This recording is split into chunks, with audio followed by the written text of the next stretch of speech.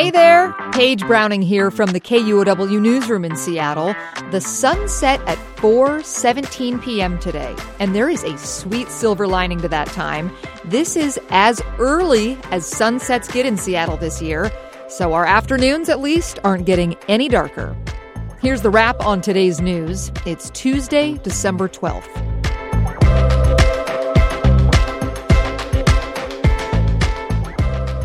Tragedy has struck Evergreen State College. One student is dead and two others are in the hospital from carbon monoxide poisoning. The gas spread in the on-campus student housing where the students lived. College officials say carbon monoxide alarms had gone off earlier in the day, and later an Evergreen police officer broke into the housing unit in an attempt to give the students CPR. Evergreen College President John Carmichael says the school is grieving the loss of 21-year-old Jonathan Rodriguez of DuPont. The State Patrol is investigating. Zulily, which is shuttering offices, has filed a new lawsuit against Amazon. The Seattle-based company alleges that Amazon's tactics made it impossible to offer competitive prices. According to GeekWire, the lawsuit's based on allegations already made in court by the Federal Trade Commission. The federal lawsuit says Amazon targeted Zulily specifically by forcing sellers to price items higher on Zulily versus on Amazon. Zulily announced this month it's closing its offices in Seattle and laying off more than 800 workers. Amazon said in a new legal filing on Friday that its efforts to offer low prices are good for consumers.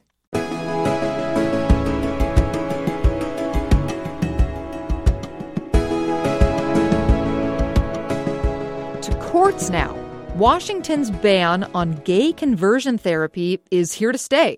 The U.S. Supreme Court has declined to hear a challenge to Washington's ban from a conservative Tacoma area therapist. Justices voted 6-3 against taking the case. Seattle University law professor Deirdre Bowen calls it a remarkable move. One wonders if they've decided to engage in a much more restrained approach about the cases that they will take because of the unexpected reaction to the Dobbs decision and how politically unpopular that is. Under Washington's 2018 law, therapists who engage in conversion therapy for minors can lose their license in a policy that's intended to protect LGBTQ youth. One therapist sued, claiming that it violated his rights to free speech, but he lost the case in court. There's about to be a lot of turnover in Seattle government. 6 out of 9 city council members cast their final votes this afternoon. David Hyde watched it play out. Remember your last day in high school? Well, it's a bit like that in Seattle City Hall today.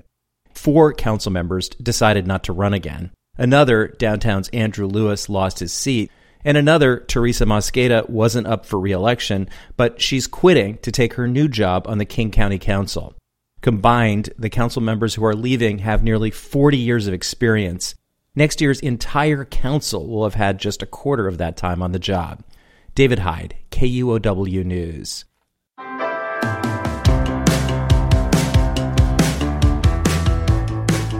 This month's floods took a heavy toll on salmon.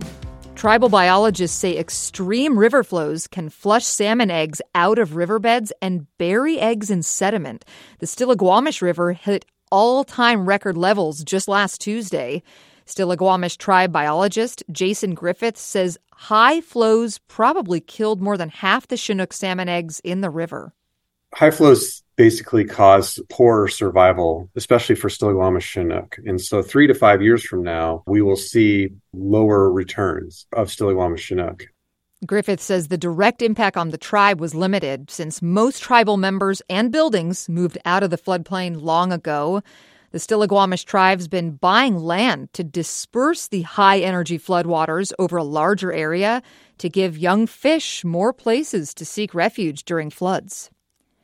There's a candlelight vigil tonight in front of Seattle Children's Hospital. Psych unit nurses are putting it on as a public display before they meet with hospital administrators over workplace violence.